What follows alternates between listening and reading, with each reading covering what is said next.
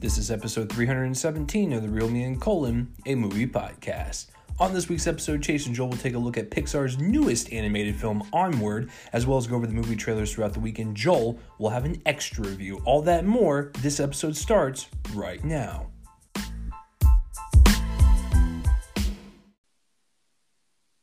And welcome to another episode of The Real Me and Colin, a movie podcast. I'm one of your hosts, Chase Lee. And this is episode 317, like I said at the top. And if you are new to the show and you decided to take a chance on us and you've never listened to a movie podcast and you just went with us because of the name, the logo, whatever, we hope that you stick around for a great movie conversation because that's what we like to do here. And we hope that you can enjoy us all the way to the very end and come back next week. If you're a returning listener, welcome back. We always appreciate you guys. This week's episode, very straightforward. The big release is Onward, Pixar's first film this year. They are having two come out this year, so this is their first one to come out, and it's the big one of the weekend, so obviously we were going to talk about it. I will talk about some trailers, and Joel will talk about an extra review that he got a chance to catch up on this week as well. So, Joel, what is going on over there? How was your week? It's March. It's first week of the new month. What's been going on over there?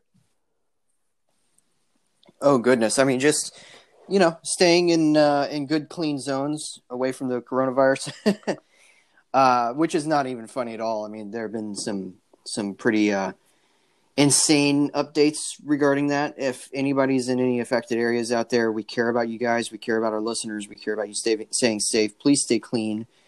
And all of that, especially those not in the U.S. As for me, just kind of here, catching up on Bond movies. I saw View to a Kill this week. I had scheduled it to make sure that I could be all up to date for No Time to Die next month, and then they moved it. So I'll be gone. I'll be done with these way before that movie comes out, and I'm okay with that. Otherwise, I did watch 3 documentary series, miniseries that released this week. The first was Don't F with Cats, which is on Netflix, and it is one of the most disturbing things I think I've ever seen. Basically, the premise starts with this woman who is made aware of a video of a guy, and I'm sorry for the descriptions I'm going to use because there's no way to describe this documentary without describing it pretty openly. There was a video of a man taking a couple of kittens, putting them in a vacuum seal bag and vacuuming all the air out on video, so killing them. And then she decides to join this Facebook group that's dedicated to finding the person in the video who's kind of concealing his face. And it turns into an international manhunt that ends in Berlin. And also ends after he has graduated to a human being, after gaining enough, graduating to doing that to a human being on video, a similar thing, killing somebody on air, after he's gained enough notoriety. And it is one of the most disturbing things I've ever seen, and that includes another big-time documentary miniseries that we watched, which was The Trials of Gabriel Fernandez. I did watch all 6 episodes of that. It was insane. It was probably one of the saddest things I've ever watched. It's about the horrific abuse and murder of a young boy under suspicious circumstances, and under the care of his mother and her boyfriend, and it's just crazy. Took place in LA County. It also turns into another story, in a way, a much wider scope than just the murder. It's also about the what might have led to it in terms of the social work aspect that was surrounding the case. And then I also watched The Pharmacist, which is another Netflix. I watched a bunch of Netflix stuff this week. Another Netflix show about a guy who is this pharmacist living in New Orleans, whose son is killed in a drug deal. So he decides to start investigating, which kind of similarly turns into a much wider scope than just his son's murder. It ends up with like this corrupt doctor at the center of the opioid crisis of New Orleans. And crazy, very sad story as well. I've also just barely started The Staircase. So right now I'm just on a kick of real life documentaries of crazy, intense stories, and I'm totally loving that. As disturbing as they are, it's just, they're documentaries really well put together in all of those cases, and I'm liking that a lot. So those were the big things that I watched this week, and in addition to stuff like Onward and the other movie I'm going to review, which is The Way Back, starring Ben Affleck. So it's been just kind of a normal week. Yeah, what about you? It's been really busy. As you guys can probably see from the podcast feed, I had 3 mini reviews up with Greed, Extraordinary, and The Times of Bill Cunningham.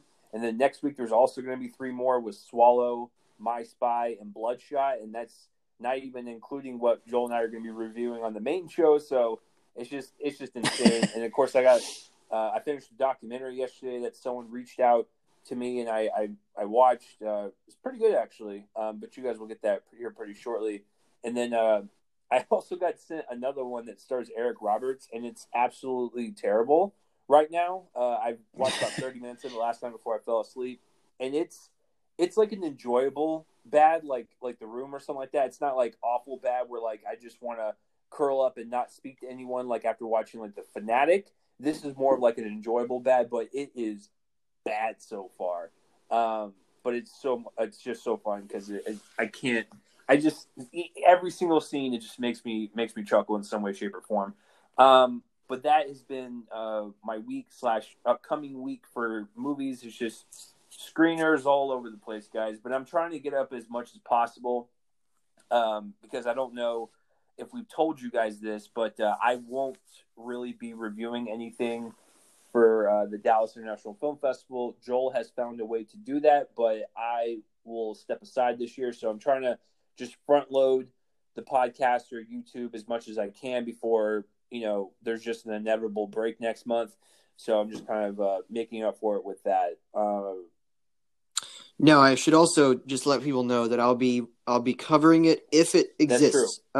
Right now it is on the schedule. They're still advertising as if they're doing it, but South by Southwest was canceled this week, and that's huge. I think somebody put it on Twitter. This basically opens the door for any festival because South by Southwest is huge, even globally. And so if Dallas Film Society decides to scrap it, then I won't be, and we'll probably review something else that week. But as of right now, I still have the plan unless they tell me not to come, in the form of studios dropping out. Now, I will say that our festival doesn't work like South by Southwest in that there aren't a bunch of like Amazon and other places like that would have to pull out of our festival so that they cancel it. So there is a different market at our festival. It's much, much, much more indie than South by Southwest. And I know that sounds weird just because South by Southwest is kind of the pull for indie filmmakers, but there are a lot of high profile studios that bring their movies there to premiere them if they're kind of cult items. And our festival is part of the circuit kind of in this early part of the year of movies trying to find distributors. Sometimes they come with distributors, but sometimes they'll find distributors after our festival. So it's not quite the same. So I don't know if it's going to end up like South by.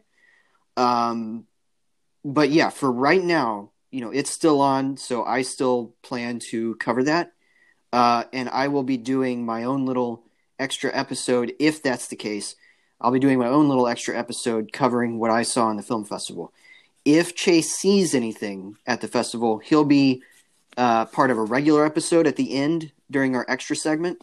He'll be doing that. But for right now, he's too busy, and I'm planning to do it. So So yeah, definitely we'll keep y'all informed. I suspect that we will find something out within the next couple of weeks because they're going to have to be announcing their film slate pretty soon.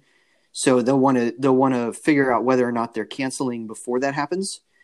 Because I know some of the people over there. I know that they would want to be prepared and for all contingencies. So anyway, that's just another little PSA. It's just kind of tenuous right now.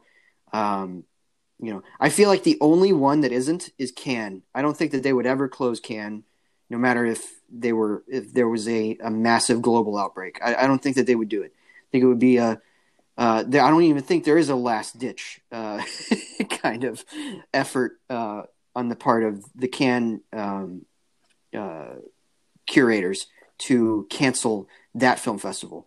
But yeah, I mean, I suspect that we're going to be learning, at least in this early part of the year when everything's so uncertain, that they're canceling. That's right. What I think. But anyway, you were talking about your week. No. I'm sorry. The interruption is basically, yeah, I'm going to be covering it if it's still going on. But yeah, we just wanted to let you guys know that I will not be doing it this year. I got my new job in February. They have, 90-day kind of probational period. I'm not going to take a whole week off when I just started something new. So it was not going to happen. I could do the night films and stuff, but I also don't want to exhaust myself. So there is that. Right. In terms of like television shows, I'm just kind of finishing up. The Outsider and McMillions have one more episode to go. So there's that. Avenue 5 continues to be just a hilarity that I enjoy watching every single week on HBO. And then I'm kind of like with Joel. We watched The Pharmacist as well. Really harrowing stuff with the opioid crisis, and then of course with the Gabriel Fernandez thing. It breaks my heart. We're only halfway done with it, but it's a lot. Like even with people that don't have kids, like I think you can understand that this is just pure evil, and I cannot believe that people would do this to a small child. So let's see. I think that's it. No trash TV this week. Unfortunately, I know you guys were always looking forward to that, but it's really just catching up on screeners and trying to nail all those down because there's just a lot coming. So I gotta just make sure I stay on top of that. And speaking of that, staying on top of stuff. If you guys could stay on top of sharing this podcast around, we would really appreciate that. Share it, like it, subscribe to the feed so you can get updates on whenever we drop main episodes or extra reviews from me, Joel, whatever. Make sure you guys stay informed. On Thursday night, good old Pixar strikes again, and we attended the good old 8:55 p.m. on a Thursday night screening because the Alamo Drafthouse, which, by the way, is still my favorite theater chain, and this week got the season pass. Finally, I joined the wait list like 2 years ago, and so I finally got the season pass. Oh, my gosh. Whatever Joel wants us to watch, guess what? I can watch it for free now for a flat monthly fee. That's awesome. So there is that. And secondly, Alamo Drafthouse only had 2 showings for Onward on Thursday. It was either 6 p.m. or 8:55, and I was like, cool, thanks. So with the 6 p.m. stuff, my fiance doesn't get off until 5:30. That's impossible. And then, of course, 8:55 is just too late because I wouldn't be able to get home and like go to bed until like midnight. And it's like we still have work the next day. So I don't understand why they couldn't have a 7. I realize it's a family film, but come on. So we saw Onward late at night on Thursday. And Joel, I think this is a great segue into talking about Onward. Yeah, I was able to see the 6 p.m. show, so there you go. No, I'm just kidding. It's AMC, and I'm on that. I'm sort of with you. I'm able to see up to 3 movies without paying for them directly. So that's every week, so that's pretty cool. So this is Onward. It's the new film from Pixar, directed by Dan Scanlon from a screenplay he co-wrote with Jason Headley and Keith Bunin.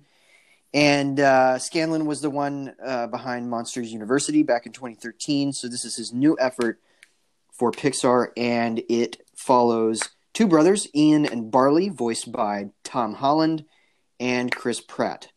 And the the story here follows these two brothers who are their father has died a long time ago, and they're living with their mother, Laurel, voiced by Julia Louis-Dreyfus. And there's a final gift that their father has presented to them when both of them have turned 16. And Ian has just turned 16, so they get this gift. It is a magical staff that and a gem that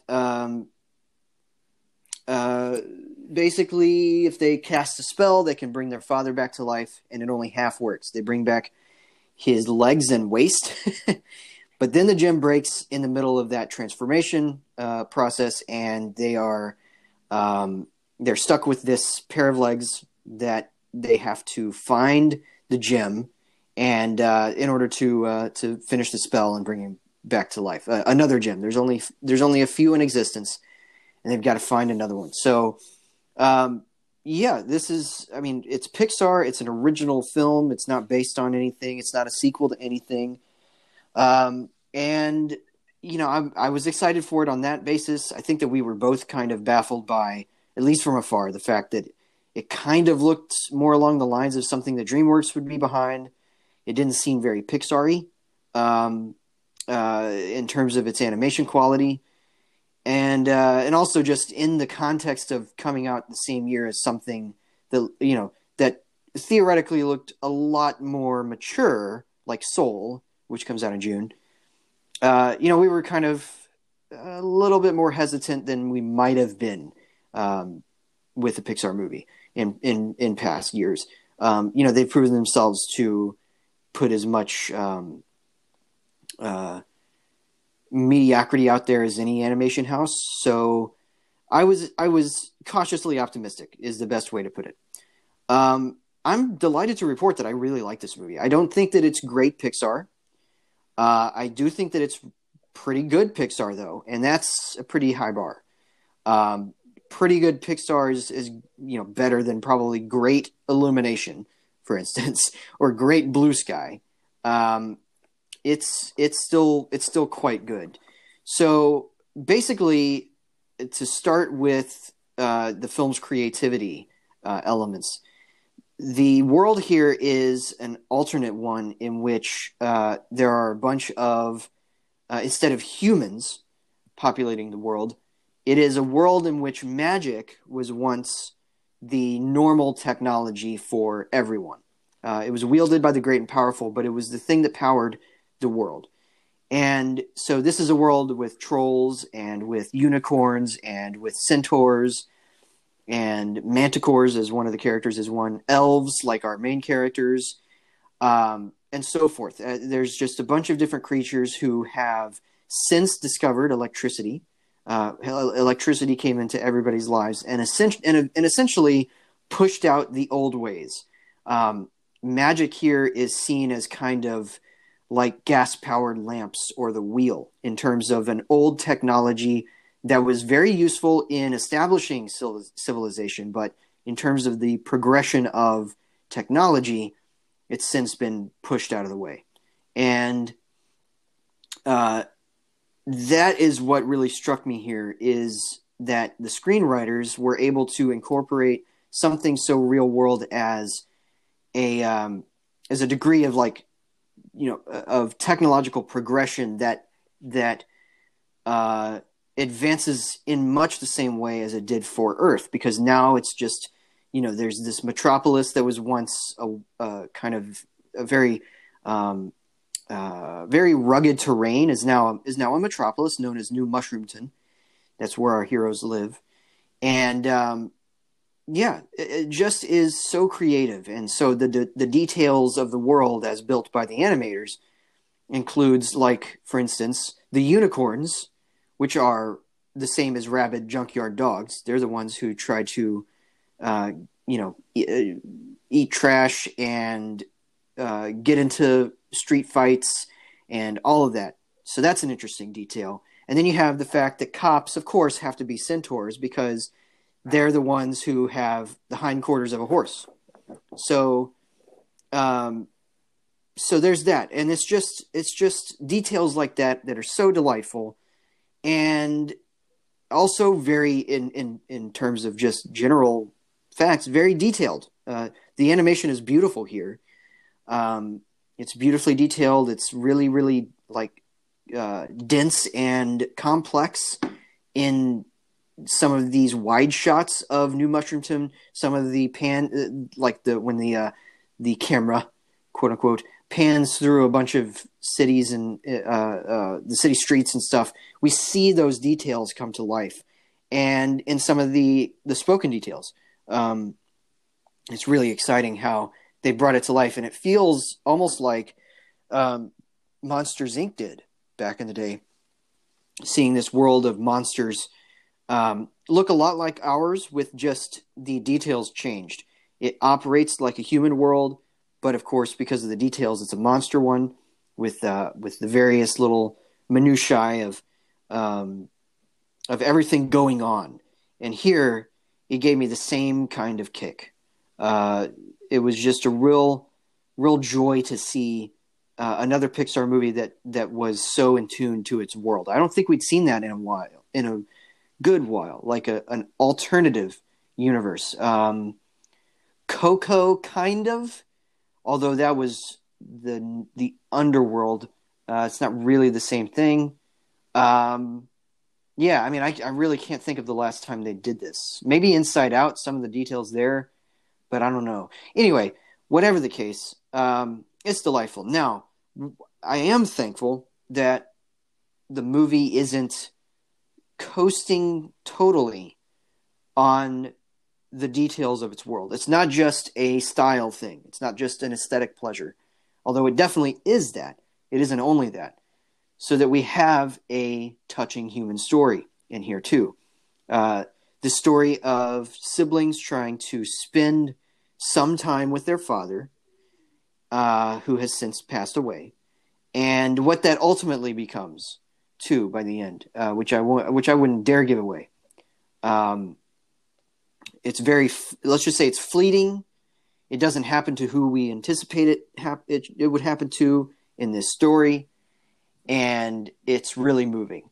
But yeah, so basically, to get down to the particulars of the plot, they realize that they have 24 hours to work with before the sun sets on the next day.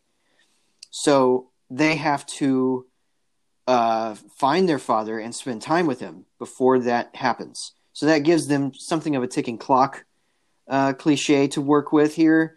They literally have a clock.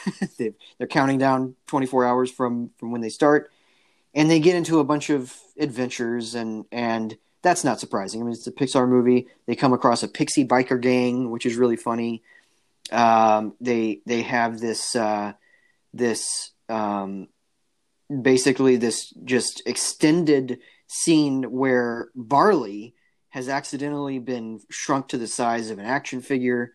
And they got to figure out how to deal with that, especially when not all of him grows back, or not all of the things that shrunk with him grow back in time for a cop to stop them in one scene, which also becomes really funny. And so yeah, I mean, it's a movie of adventures, and it's an old timey adventure in that respect. It's the road trip movie, and Pixar has done this before. The Toy Story movies, were premised on this. And yeah, so basically it's just a truly delightful adventure. And the voice work really helps with that. Tom Holland, very fun. I think Chris Pratt is perfect for this role of Barley, as this guy who's kind of this outward, jolly, gregarious Joker type who's trying to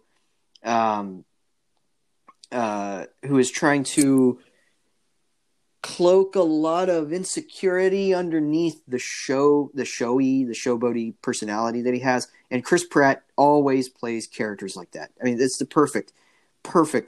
I mean, you think about Andy Dwyer on Parks and Recreation. You think about any. I mean, Star-Lord is literally hiding behind a name he gives himself. His character of Bright Abbott on Everwood is the one who changes the most, because at first he's just this big dope kind of oafy guy who's just, you know, kind of a goofball, and he changes the most over the course of that series. You know, even a character like his character in 10 Years, the film about the high school reunion. It's a character who's very deep into alcohol and is just kind of masking a lot of really unfortunate things about him. And yeah, just is absolutely delightful. Great voice work. Julia Louis-Dreyfus is warm and welcome here. You know, we've been kind of getting a resurgence of her in movies now with this and Downhill, and yeah, I just really liked all the voice work. Octavia Spencer shows up. It's fantastic. So, Chase, what is going on over there? Nothing. Just quietly trying to do other things so there is no extra noise while we record. But no, I'm listening. I'm listening to every word for sure. Okay, there was a lot of commotion going on. So okay, cool. Yeah, I love this. I love the world that was built. You know, I don't think it's a great Pixar movie. I think that some of these elements, you know, most of what's funny about the movie surrounds the two brothers. The subplots here kind of are a little bit tired. Eventually, the Pixie gang becomes tiresome, trying to deal with them. And the subplot with their mom turns into her own quest, but there's not really much focus given on that. It just will occasionally come back to them, and they're basically just doing the same thing. They're just, you know, trying to evade cops, or they're trying to evade the Pixie gang, which comes back, or they're trying to find them, and it's the same beat hidden over again. But still, it's a delightful movie. It's definitely a worthy Pixar addition, even if it isn't in the top tier of their oeuvre.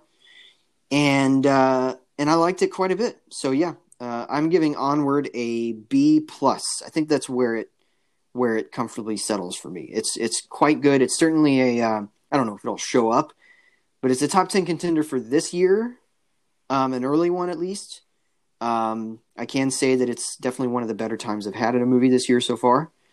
And yeah, I mean, we'll definitely see how Soul, you know, bears out in June. But in the meantime, I did have quite a bit of fun with this. So not much more to say. It is very good. I'm giving it a B+. Yeah, so you know, with Chase, this one, take it away. You and I have already discussed that the trailers were a little lackluster, kind of looking like another studio, not to the Pixar standard that we hold them to, because we know that they can get to that level, especially when you have a film coming after Toy Story 4, where that animation was like extremely photorealistic. And, you know, there are certain things in that movie that still blow my mind to this day. And it's like, okay, now Onward is it's kind of like a step back. So maybe they're just going to rely on the story and the characters. But either way, it didn't feel like a Pixar film just right out of the gate. And, you know, that's the unfortunate thing about trailers and posters, is that's the first thing that we see in these movies. And I know it's not, you know, maybe going to represent all of the movie, but it's supposed to represent some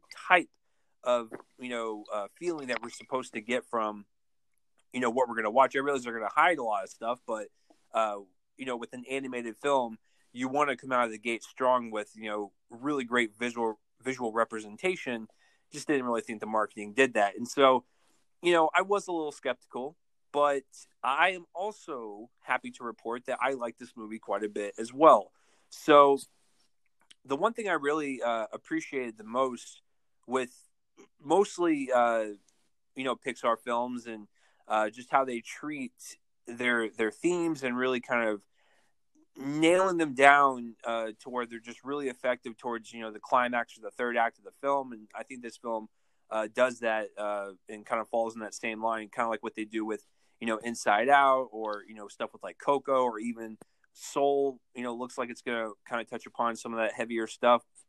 This isn't as heavy as other Pixar films, but it really touches upon brotherhood, family relationships and dynamics, the unfortunate thing that happens in some cases where you know, two siblings or a child is raised by a single parent, and how that relationship they don't have with the other parent is just missing, and there's that void in their life. And this film really kind of hones in on that. And I, especially with the end of the film, it actually threw me for a loop in terms of how everything kind of played out. And I was like, I was a little taken back by that because, we set this journey up for one of the siblings to eventually talk to their dad, and it turned out to not be like that. And I thought to myself, that's interesting.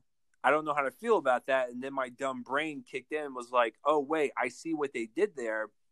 And it was actually more effective the way they did it because of how Joel kind of labeled, one of the siblings as maybe having a veneer around them or some type of shield blocking how they truly are because of that relationship that they are missing from said parents. So, yeah, I just thought the actual messaging and the themes that they were playing with this story were really effective. And so that is the first and foremost thing I wanted to discuss. The second thing is that they utilize this fantasy world and genre, and they make it,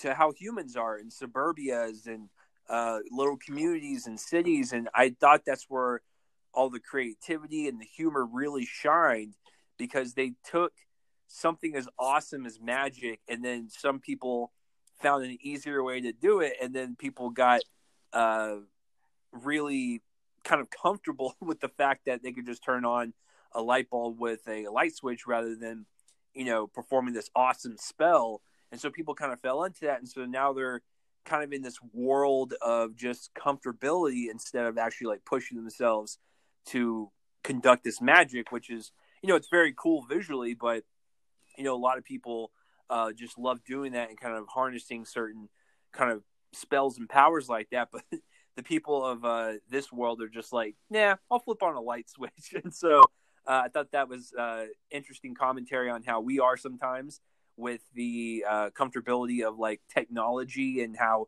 stuff is making our lives easier, but is it losing, some type of like skill that we should probably know, but it's making that skill a lot easier that we don't have to know it that much. So I don't know. I just thought that was kind of cool how they touched upon that. And in terms of the world building, was really intricate in detail.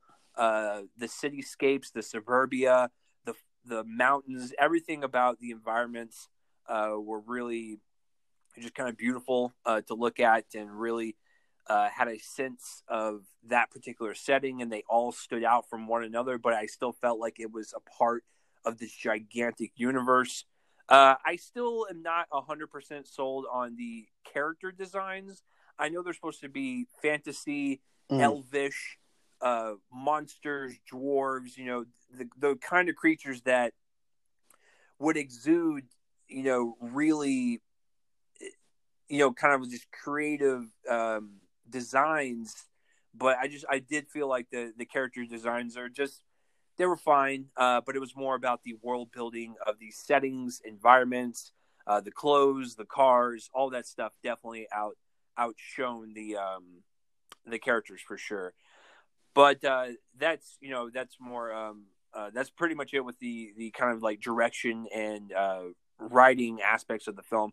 The voice cast I actually really liked. I agree with you. Chris Pratt was definitely the best one in terms of fitting his character and personality and just the animated energy that character was kind of coming off of. Tom Hall. I mean, I can almost like imagine him sitting in a room with casting people, producers, whatnot for this movie, developing voices and all of that, and then kind of showing him maybe the screenplay or parts of the screenplay that had been written or whatever, the character design, the character history and definition and all of that, and saying, "Oh, I love this," literally just that, right? And he'd be like, "Oh, I love this," because it's just so perfectly right. in line with his other There's like characters. certain Yeah, moments in the movie where the character will literally say the spell out loud. He will throw his arms up and he will get super into it. Like he's really passionate about these spells. And I can imagine Chris Pratt doing the same exact thing in the recording booth, like with his hands and everything. And I'm like,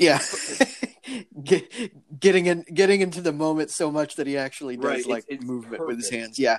I mean, we've heard from people that that's how it is in the recording booth. When you get into it super, super deep, you're just kind of going along with, and you're doing this silly thing because you can do that. Nobody's watching you. I'm sure, other than the people around asked, you. And Chris Miller, hey, how was Chris when he was doing the first Lego movie? They're probably like, oh my god, it was like an adventure every single day. Right. So, he was jumping around. Chris Pratt was definitely the best one in terms of voice casting. I thought Tom Holland was good. Not really anything to write home about, but he makes a great companion for Chris. They've already had that, kind of rapport with one another, working on the Avengers films and everything. So, like, I knew they were going to have good chemistry. But Tom Holland is fine. He's getting better at voice work. He's not the best at it thus far. He's better in live action form, but he is working on it. Julia Louis-Dreyfus and Octavia Spencer, once again, great additions. This is not a situation where it's like Toy Story or like finding Ellen DeGeneres, where it's like some legendary. It's not going to go in the pantheon of great Pixar performances or even movie to that regard, but they're warm additions. They're welcoming, and they definitely have fun behind it. And that's the only thing that I ever will request from actors or actresses when they're in recording booths. Just have fun with it. If you can have fun with it, then that voice is going to make that character feel so much more alive, because that is the heartbeat to any animated character, is whoever you cast to voice it. Because if you don't, then you're just watching this random blob of shapes move on screen with no passion behind it, and it's not going to feel any different. So, yeah, I thought everyone did a pretty good job on that front. I mean, there's really nothing more to say. Like, everything that I front-loaded with the voice performances and the overall vision for this thing and the way the story kind of plays out, it's very, like Joel said, very kind of traditional adventure movie. They have a MacGuffin they have to go after, and they have pit stops in between. Really nothing more to it. It's not anything that I'm going to write extensively or want to analyze years down the road, but it is something I would recommend if you have kids or if you have a family, if you just love Pixar. This is a good addition to this brand. It's not to the level of Inside Out, but it's also not on the level of Cars 2. So there you go.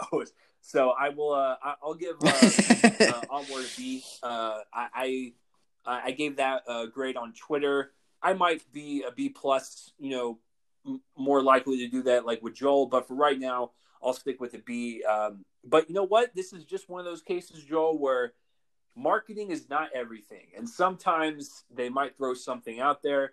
We might not like it, and then we're just completely surprised in the end product. And I think this is one of those cases. So if you were hesitant about Onward, please go check it out. If you were looking for a family film, animated film to watch with your kids or whatever, go check it out. I think you will not be disappointed. So, Joel, I'm going to give Onward a B. Yeah, and it's weird. It's kind of the opposite situation of The Good Dinosaur, which I thought looked great when we saw the trailers for it. I was really excited for that. It ended up being one of the more disappointing ones because you're right. I mean, marketing isn't everything. It's ultimately the movie that speaks for itself. And in this case, yeah, I mean, it was a little better than it seemed to be from afar. So now I'm really excited for Soul, whatever they have in store for us there. That's going to be very interesting to see. So, all right, folks, that's our review. We're going to take a quick royalty-free break. When we come back, we will have we'll take a look at some trailers, or Chase will. I haven't seen any of the trailers that he's going to talk about, but they do include Connected, the new animated film from Sony Pictures Animation, and some others. So, yeah. Greyhound. That was the other one I was going to mention. Brain fart there. The new Tom Hanks war kind of historical drama. And I will have a review of The Way Back. And we'll also have a voicemail to answer. So, yeah, we'll be right back. We'll be right back, folks. You just heard our reviews of Disney Pixar's newest film, Onward. And now, because it's a kids movie, we're going to be talking about some kids trailers. So, Chase, take it away, sir. What are some of the trailers that broke this week? So, funny enough, only 2 are kids trailers, and the rest are like hard R films, which is really funny. So the first one is Antebellum. Now, I've talked about this in the past, and you guys know my rule. If we talk about the trailer once, I typically don't talk about trailer 2s. But the first one was so intriguing. It was mysterious, and it was a teaser, but it caught my eye. I had to bring it up. Now that we got like a full-on trailer, I know what the story is about a little bit, and it's just absolutely insane. So this one stars Janelle Monáe, and this one, she is living in modern time, and something happens to where she is transported back to slavery, the slavery era, and she is the key to saving it and flipping history.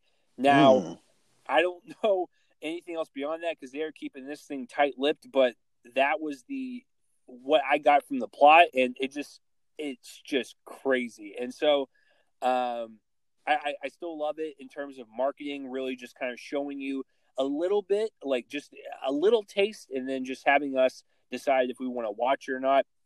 I'm always into horror films, thrillers, and so I'm down for this, and it comes out right before Run, the other Lionsgate movie, and then Lionsgate also has the Spiral film, so they're going to really have 3 opportunities for horror thrillers in like the span of 6 weeks. It's insane. So Antebellum is the first one, comes out April 24th, but that was a little bit more of the plot, and I'm still just as intrigued as I saw the teaser trailer a long time ago. So sounds excellent. I can't wait for this one. Oh, no, and we should probably reveal to the folks out there that will be the main review for the end of April. So yes, it will. Excited to dissect that one. The first of the Sony trailers that dropped this week is Greyhound. This is the Tom Hanks written, yes, you heard that correct, written and starred film. This is his 3rd screenplay he's ever written, and this one takes place during World War II. A U.S. Navy skipper must lead an Allied convoy being stalked by Nazi U-boat wolf packs. And so it takes place primarily in the ocean. I didn't see any other shots telling me otherwise. We might see some flashbacks to like maybe him in his home life or whatever, but I really believe that this whole thing takes place in the ocean. It's just like a giant war sequence, a giant battle sequence, and it showed a little bit too much, but that's just Sony's MO. They always show a little bit too much, so it doesn't really bother me now. But other than that, I thought it was a really effective trailer. Comes out in June, so that's an interesting play. I mean, they're going to plop it right in the middle of summer. I think this is the week after Wonder Woman 1984, so we'll see if it can, kind of cut through a little bit of that box office. Tom Hanks is one of the few people that can actually like put butts in seats. I know it's hard to believe, but he is one of those people that people respect, and they will watch pretty much anything with him in it. Not all of his films are box office, successes, but he does have a core audience that loves him and will see him in anything, no matter what. I'm sure Joel and I are in the same camp. Like, we will see anything with Tom Hanks, and so oh yeah, with this one, with him in it, it's a war film. He wrote the screenplay. It's based on a popular, I'm actually intrigued by it. And like I said, it showed a little bit too much, but in terms of actual, warfare, ocean, battlefields going on, it looked really cool, and I think he's going to be able to sell it. And I think with his experience in Captain Phillips, that will kind of give him a little bit more of a focus on these type of characters that are out in the water like this, because I think, with Paul Greengrass in that movie, that was a really kind of intensive shoot, and, he likes to shoot as realistic as possible, so that probably put him a little bit more into that mindset whenever he has these type of characters. So I can't wait. Tom Hanks film, I really don't care what it's about, to be honest with you. I will see it regardless, but this one looks pretty good. So the next one to drop during this loaded trailer week, by the way, I think all of them dropped in the same day, which was really funny. It was like one hour after the other, just another trailer dropped. I was like, really? Come on, guys. I'm just now processing the previous two. So the next one is The Secret Garden. This is also based on a novel, and this one is about an orphan girl that discovers a magical garden hidden at her strict uncle's estate.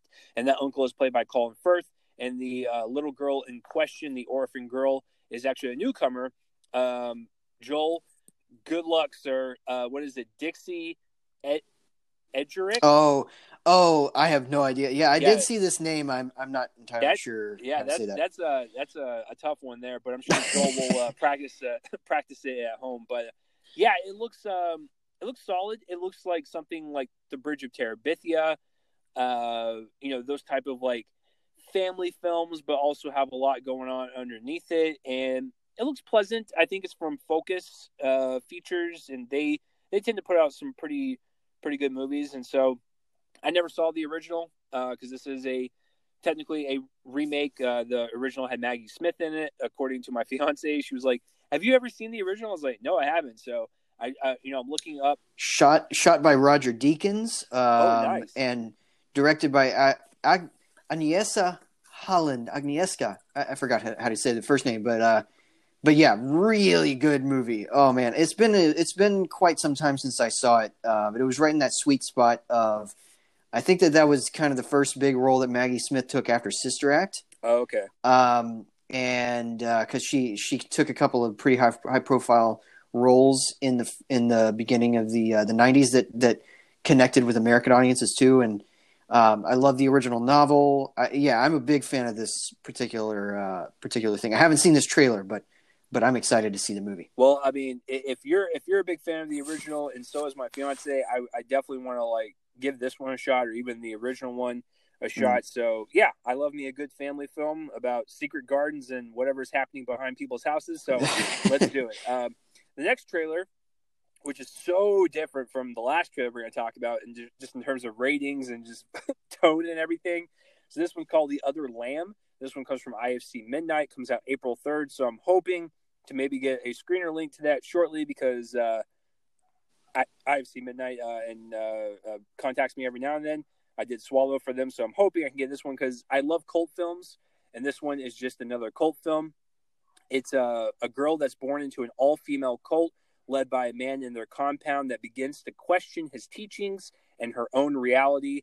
It looks terrifying. It looks like a mixture of Hereditary, The Witch, even the new one, Saint Maud. It looks like just pretty much everything that we've seen in the past 5 years rolled up into one, and it looks even more Martha Marcy May Marlene. Yeah, exactly. So, yeah, it looks more hardcore than the films I just mentioned, and since it is IFC Midnight, you can guarantee you that they're going to push the boundaries on it, because they are the type of distribution company, or at least a subdivision of the IFC Films division, that does genre pictures. They strictly do genre pictures, and they will find graphic films. They will find films that are just in your face, and just really just kind of have an impact on whatever you're seeing. So like I said, it is something familiar that we've seen before in the past few years with the cult films, but I do think that this one looks pretty good if you are a horror fan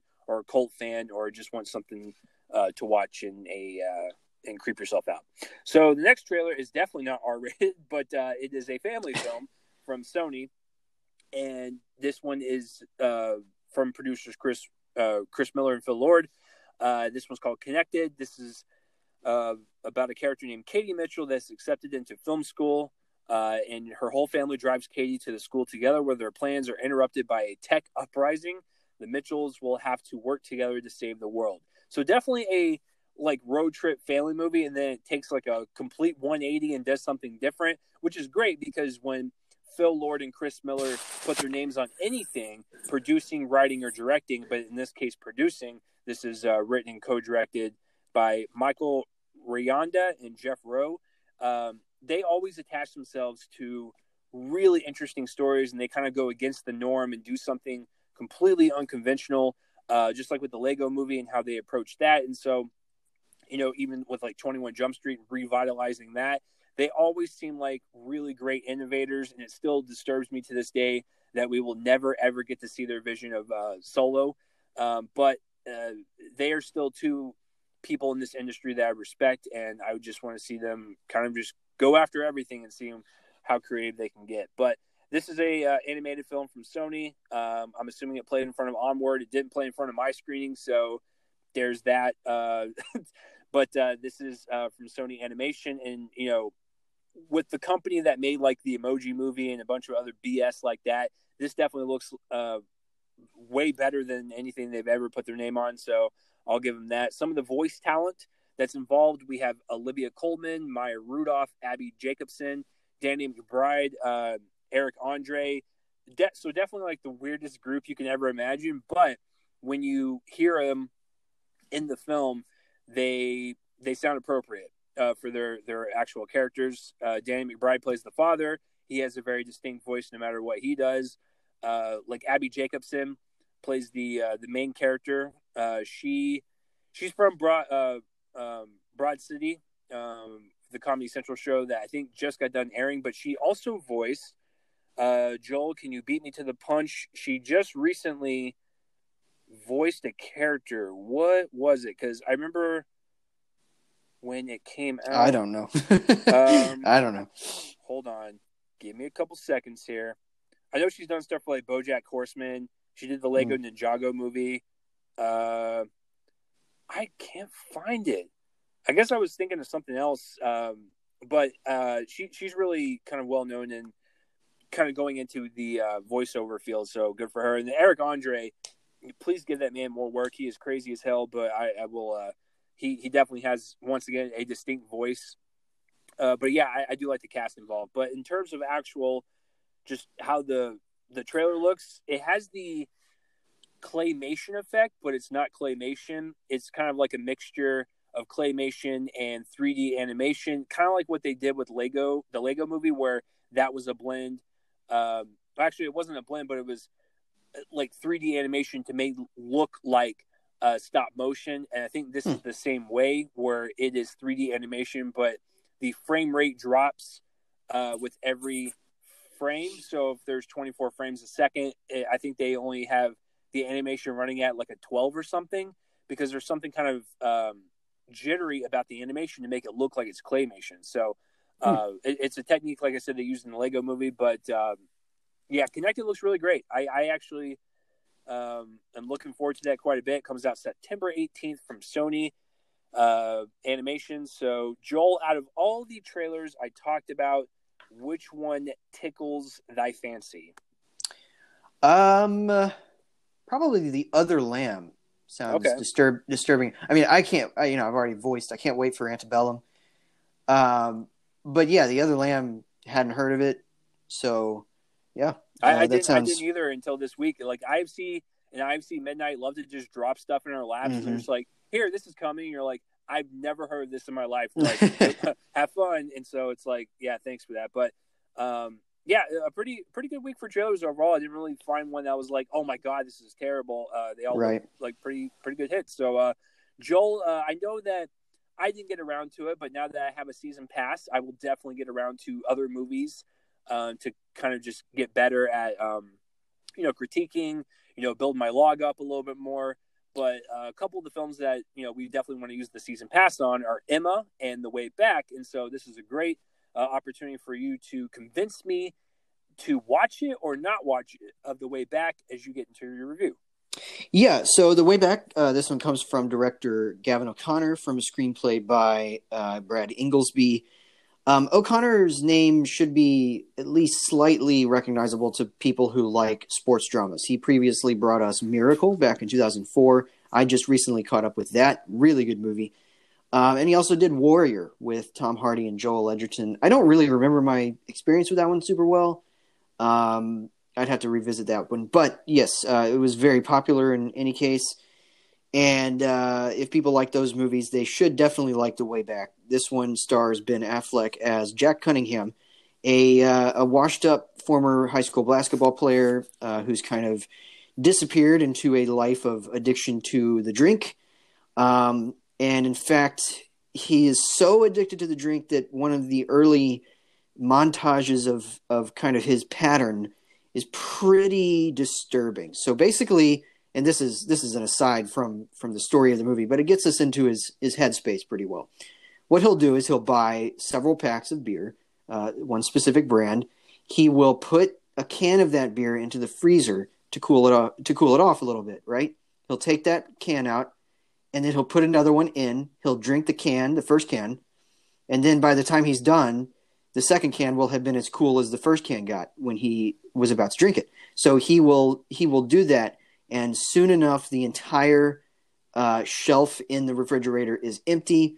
He's nice and completely plastered for him, just in time for him to go to sleep, wake up, drink a beer in the shower, and then head off to wherever he's going, whether it's work or some other place, the bar probably.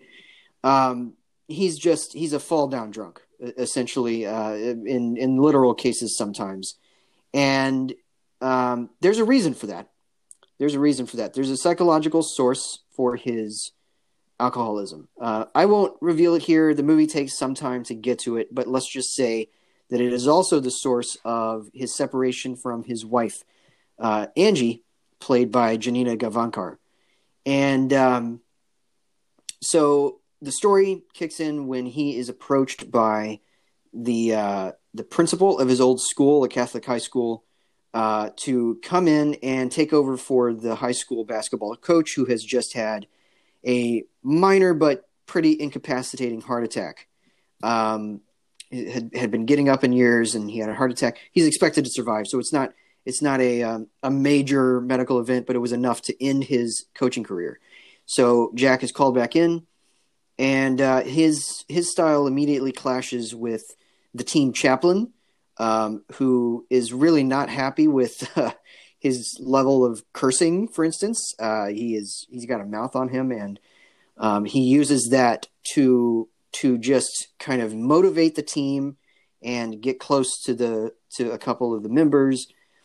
Basically, what we have here is an intersection between a fairly typical sports drama in which an unconventional coach comes in, coaches the team, inspires them in some unconventional way, and the teacher's unconvention kind of gets him in trouble. But we also have, I mentioned an intersection. That's at an intersection with an addiction drama. A story about a man who's basically a hollowed out shell of his former self, who is essentially just coasting through life right now. He's deep into grief. We'll just say that. There's a lot of grief that he has been put through in his past, whether it be his upbringing with a father who was not a fan of his until he learned that his son was good at basketball. Then he started paying attention, and then Jack decided he's going to start, acting out. And then in his adulthood, something else horrible happens, and that makes him disappear into his obsession, which ended his marriage. And so that. Both stories fairly familiar. We get with the sports side, we get all the montages and the various matches and all of that, and we also get the big game at the end. However, I wasn't anticipating this of it. While there is a big game at the end, and we certainly see the team preparing for it, and we get a sense of the outcome of the game, we do not see the game in its entirety. We mostly see a crossroads for Jack, a moment where he realizes that he needs help and he goes to get it. So it basically is the case of a movie subverting our expectations by starting out as something that we think we know where it's going, and then narrowing its focus on the character at the center of it. So fundamentally, this is a character-based movie. It's not really a sports drama, except in the kind of the flotsam of the movie, if you will. The stuff that really could have been excised, had any editor had any interest in excising that. Now, I'm not saying it should have been. I'm just saying that there is a story here that is not directly related to whether or not the team succeeds or not. It's more about whether Jack gets better or not. And Affleck's performance, I really like Ben Affleck as an actor. There have been stretches of his career where I feel like he was making the wrong decisions as an actor, whether it be picking projects or just the performances that he gave weren't really indicative of his talent. But I think that ever since, especially this past decade, where he's opened up as a filmmaker, he joined a big franchise, and then he also realized he himself was deep into alcoholism. I think that this is something of an exorcism for him. It kind of reminded me, in a roundabout way, of the performance that Shia LaBeouf gave in Honey Boy just this past year. And in that case, it's a more subdued performance than I was anticipating this role to give him, just because Ben Affleck is an actor because of how he began and the roles that he took. He was an actor who played to the room, and he's not doing that here. He's not bigger than he needs to be. It's a very quiet performance, and it's pretty heartbreaking at times too. With this and Triple Frontier last year, I thought he was terrific in that. I think he's really kind of entering a new phase of his career, kind of post sobriety, and or I don't know if he's sober yet, but I think y'all get what I mean. After this realization about himself, he's been committing to roles more in a more subdued way that I think is anticipated, and I really like that about his role here as Jack. And the other performances are good, but it's pretty much his show. They're all basically servicing him at the end of the day. But he's good, and it's an impressive turn for Mr. Affleck. I really am. I'm proud of the guy for coming to that realization about him and realizing that he needs help. And it seems like this is the movie, or shooting this movie is the experience that made him finally realize that, especially after so many scenes in here of intense drinking. I mean, I'm surprised it's not part of the rating of the R rating of the movie. It is an R-rated movie. It's very mouthy, very mouthy. So if you're expecting something exactly like Miracle, don't go in expecting that. It's not as like hectoring to the crowd as that movie was, and maybe it's not as good. It's not as much of a directorial achievement as that was for O'Connor, but it is a good one. It's better, I think, than I remember Warrior being, which is kind of a similar tone and mood. Very serious movie. Wasn't R-rated, but it was a hard PG-13. There were more adult themes in that one. I think I remember feeling like that one was ultimately more about being just overtly manipulative in the sentimentalizing of its approach. This one is more emotionally honest. It's less easily sentimentalized than Warrior was, and more impressively filmed and directed. Looks great. Has a lot of shadow. Uses a lot of shadow. It kind of cloaks everything in this dank gloom that reflects the main character's headspace in a really interesting way. And it's just an impressive feat of performative exorcism from Ben Affleck. And so I really quite liked it. Well edited, good score, fantastic score. I don't know who did it. I didn't pay attention to that, unfortunately, but it's either a score or it's a use of a lot of pre-existing music I'm just not aware of. I know that they used Bon Iver, a song by Bon Iver in the first trailer. It definitely sounded like some of Bon Iver's music, so I don't know if he was in charge of this or they just used that as a template or what. But yeah, whatever it is, it works, and particularly the third act is really what makes this as good as it is. So yeah, I know that I'm probably downplaying my grade. I'm giving it a B. There's really no reason why I'm not going higher. It's not top 10 contending. It is a little familiar at the edges, and maybe rounded out at the edges where it could be a little sharper in some of its what it's trying to examine. Um, maybe it could go deeper, but it goes pretty deep as is, and it's fairly emotionally honest. So yeah, I'm giving The Way Back a B. Certainly worth checking out. It opens this weekend, at least for U.S. audiences. I don't know the non-U.S. market for this, um, but it's impressive. It's impressively acted, and yeah, I really quite liked it. So Chase, are you excited? Even more excited now to check this one out?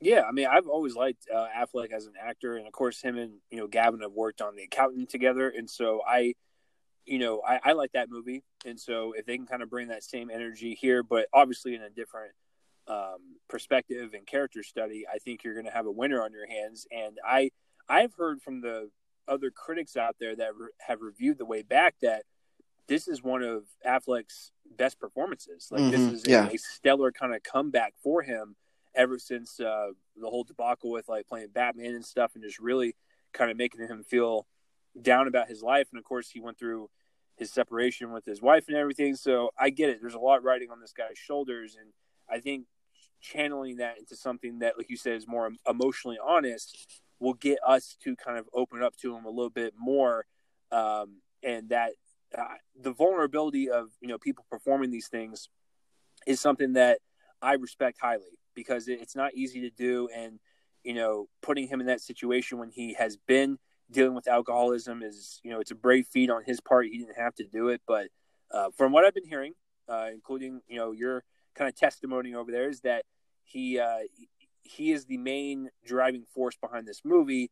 His performance is why you see the movie, and it's one of his best. So after hearing all of that, yes, I'm still happy to go see it at any time. nice. All right. Well, let us know what you thought of this and Onward in the comments section below. Right now, you are about to hear a voicemail. We have our first voicemail to the show from a longtime listener, and yeah, we're excited to bring this. Again, we do have this feature. You can send in voicemails with questions, and we will answer them on the show at the end of the show, like this, usually. So this is also useful. Quickly before we cue that up, this is also useful at the end of the year if you want to call in with your favorite movie of 2020 when we do our top 10 at the end of the year, or at the midway point of the year when we do our top fives in best and worst. And even on the worst episode, you can call in. We will incorporate that into the show at some, in some way. So, yeah, you're welcome to do that. And right now you're going to hear from our first voicemail. Chase, this is exciting. This is a guy that's, we've mentioned on the show before. So it makes sense. I would have been surprised if it was anybody else, honestly, just being open and honest here. I would have been surprised if it was anybody else who called in. But yeah, you're about to hear from friend of the show, Brad. And Chase, go ahead and play that, sir.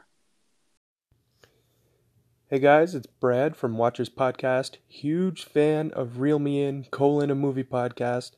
Joel, Chase, you guys are awesome. What I want to know is if you guys could make your own buddy cop movie, who would you cast in the two lead roles? Thanks. All right, guys, you just heard from our first voicemail. That was Brad, who was asking, who would we cast in a buddy cop comedy? Chase, I'm going to let you answer this one first. Who are you thinking over there? So I have to say first and foremost, thank you, Brad, for yes, absolutely. Check out his podcast if that is up your alley as well. He also loves to talk about movies, just like us. We are all cinephiles here. But Brad made a mistake, Joel. He made a mistake because he asked us this question, and I had so much fun with it. I have like 20 different options. So he asked the question, so we must deliver to the people. So the way I was thinking was, getting, picks that you would just not think of. Unconventional choices, pairing one maybe like Oscar winner with like more primarily like a comedian or something. I was kind of thinking in those regards, or just people I thought would work well together. So without any like explanation, I'm just going to run down all of these like just super quickly. And you're going to be like, I don't know if you're going to like be disgusted at my choices, or if you're going to be like, what were you thinking? Or if you're going to love them, but here you go. So first one I thought of was Jake Gyllenhaal and Timothée Chalamet. That would be interesting. Okay.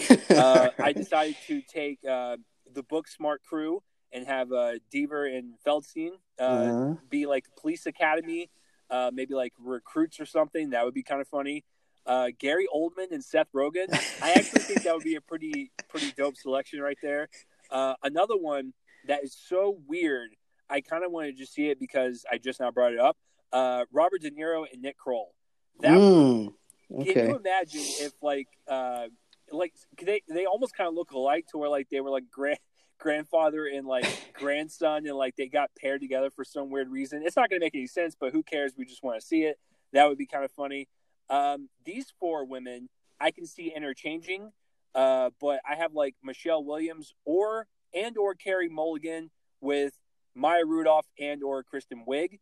That would be kind of cool, because I think of Mulligan and Williams as kind of the same. They're really like high caliber, really great dramatic actresses, and the other two are really great at comedies, so that would be interesting. I was also thinking about the Spiral trailer and how Chris Rock is playing a detective, and so I was like, what if Chris Rock went back to his like normal, kind of comedy vibes, and he was paired with a person that is known for doing dramatic work, but I know he can do comedy because of the Kingsman series.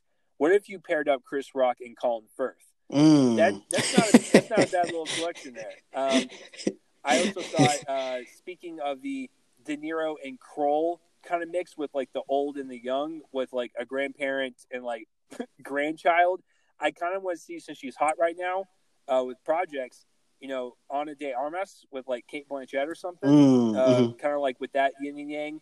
Since we saw it in Little Women, I would love to see Meryl Streep and Florence Pugh some type of like road trip comedy fashion. That would be awesome. I did not anticipate that. Yeah, exactly. I figured you like that one. This is my favorite one because I actually got deep into the screenplay. I want to have Margot Robbie and Karen Gillan as partners, and then in the middle of the movie, I want Margot Robbie to die, and then her long lost twin Samara Weaving will come in and join. So that is one you could play with. This one's pretty simple. Ben Mendelsohn with anyone, because that's what I want to see. With anyone, okay. With just anyone. Ben Mendelsohn, Carrot Top. Carrot Top. You better pay Mr. Mendelsohn a crap ton of money if you're going to do that. So with this one, I was actually pulling from what I've been hearing on Twitter as of recently. And since they're actually both actors and they're both great at comedy, yeah, they're really great, prolific horror directors. But what about Jordan Peele and Lee Whannell? Like that would be fascinating. That would be interesting, yeah. Especially since Lee is getting better at comedies with like Cooties and stuff. This one, I can see going both ways, because I just want Lakeith Stanfield to be in anything. And so I want to pair Lakeith up with either Yahya Abdul-Mateen II or go back to his Photograph reunion and have Issa Rae and have both be in a comedy. Because she's going to be doing that with Kumail in The Lovebirds, so why not? Right. And then the last one I could think of, kind of going with like the older, kind of younger generation, Taraji P. Henson and Zoe Kravitz. Yeah. That's so those are all the ones I came up with, and I know Joel's like, "Oh my god, the question was one," but I had fun with it. And that is my spiel. Joel, first of all, just real quick, what do you think about any of these? Do you like even one of them? And then you can go do your list.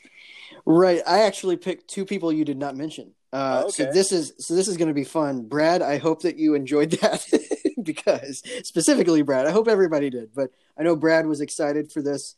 So Chase just answered his question like 20-fold. That's great. So I do like your choices. Here's how I approach this. And I did give this a lot of thought, actually. I heard this, and then I spent maybe the next hour and a half, like, mining my thoughts on a bunch of actors and trying to think of what makes a really great buddy cop comedy. What makes a great pairing, right? So, okay, so fundamentally, I feel like they have to be opposites.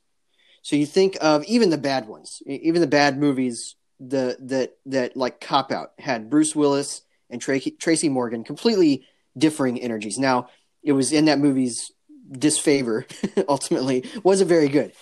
But then you had that same year, Will Ferrell and Mark Wahlberg. That was, I think, their first pairing, right? So obviously, different energies there too. But then you think about some of the classic ones, Mel Gibson and Danny Glover in Lethal Weapon. And you just, and even people like Nick Nolte and Eddie Murphy in 48 Hours. I don't know if that's a cop comedy. I haven't seen that one, but it's in the same spirit.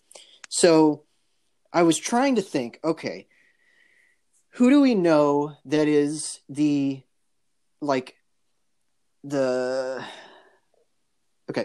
I'm trying to like filter my thoughts here.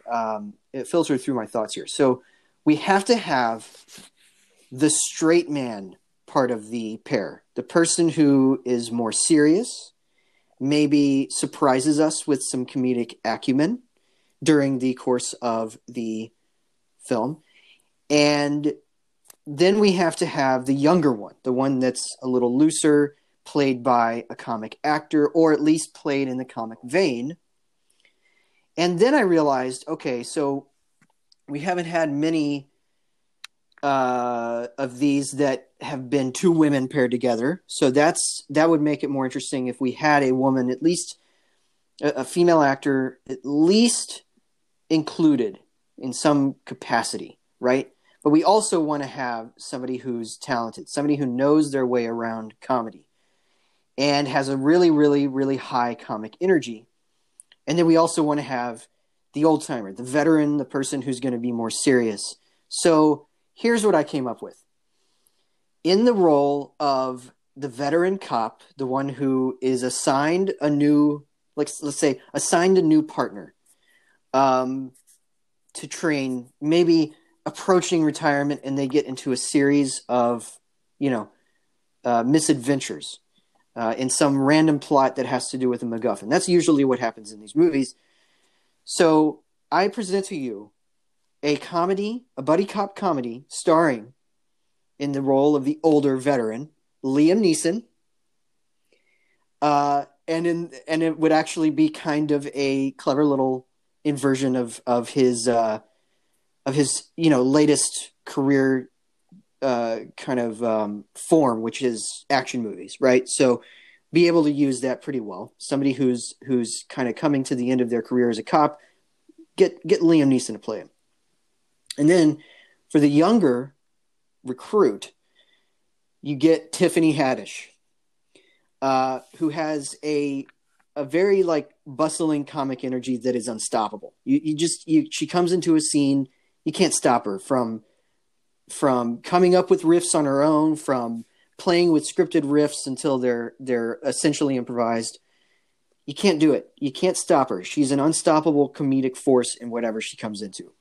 So that is my pairing. That is the single pairing that I came up with. I didn't have the bandwidth to be like Chase and spend an entire day sitting in one room with his eyes closed, trying to come up with 74 different pairings. I couldn't do that. That's how I did it too. I closed my eyes, I shut all the lights off, and it was really, really awkward for everybody. Yep, exactly. For everybody else in the room, where you shut the lights off. There were a bunch of people in the room. He got this. He saw this, and then he shut all the lights off, told everybody to shut up, and closed his eyes and thought about this. Okay, so so I didn't do that, but I did think about it, and that's what I came up with. I came up with that pairing. Now, I will say that in alternation with something like that, you would probably get a very similar energy if you did incorporate Gary Oldman. And I like that you brought Gary Oldman up because he did kind of come into my head. The one thing that did stop me from saying him, even though I love the heck out of Gary Oldman, is that he isn't super renowned for doing anything comedic. And I think that Liam Neeson has had a couple of those roles that have played with the comedic, like The A-Team, or even Cold Pursuit from last year was a dark comedy, a dark action comedy. And I feel like there's something of a deadpan quality to Neeson that I think is maybe more suited to it. But if you did want to incorporate Gary Oldman, then I would switch up the other choice, and I would still go with an actress of color, but I would steal your other one of your other choices, have Gary Oldman teamed up with Issa Rae. Oh God. and have them together. But I just couldn't do this without taking two complete opposites and putting them together, right? I mean, because I think actually, I talked about Cop Out and how it's a bad movie. But I will say that the one scene that works in the movie, the single scene, is the scene where Tracy Morgan seemingly goes through like a litany of movie references, and then he comes up on Die Hard, and Bruce Willis says, "I've never seen that one." I think about that scene as being the only thing in that movie that worked. If you could build on that kind of thing, then you could have Issa Rae making, kind of poking fun at Gary Oldman's otherwise 100% serious career in and referencing some of the movies that he's been in.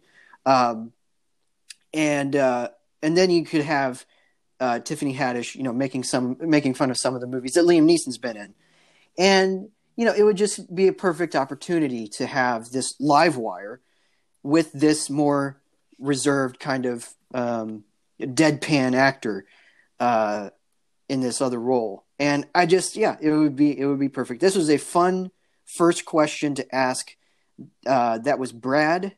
We thank you for that question. That gave us a lot of joy to try to come up with a series of choices on Chase's part, and then one choice for me with an alternate. And so that is it. And that has been episode 317. It's been a bit shorter this time, so apologies for that. I guess not as much to talk about this week, but that has been episode 317. Next week, we have a main review of the movie that, according to the poster, is the most talked about movie in the world, despite the fact that nobody's seen it. That is The Hunt. This is the movie that was canceled last October, or taken off the schedule last October. It's finally coming out because Universal's like, you know what? We might as well go ahead and release it. Can't wait. Really great cast. It should be quite something. So, Chase, are you getting more excited about that one? I'm excited about it, but I'm also nervous for us to talk about it because we actually we rarely do it, but when the movie calls for it, like diving into like political stuff, like we're gonna have to do it for this. Yes. So I guess gird your loins, folks. Pretty much. In fact, if there's anybody out there who doesn't like when we do get political and comments that way, maybe just skip next week's episode. That's what I'm just going to say. It's like, how do you not talk about the movie and talk about the specific like genres of people that they're going after? Yeah, exactly. And so it should be quite interesting, but I'm excited to get into that. So that will be 318. If you want to find my writing, it's at joelonfilm.com primarily.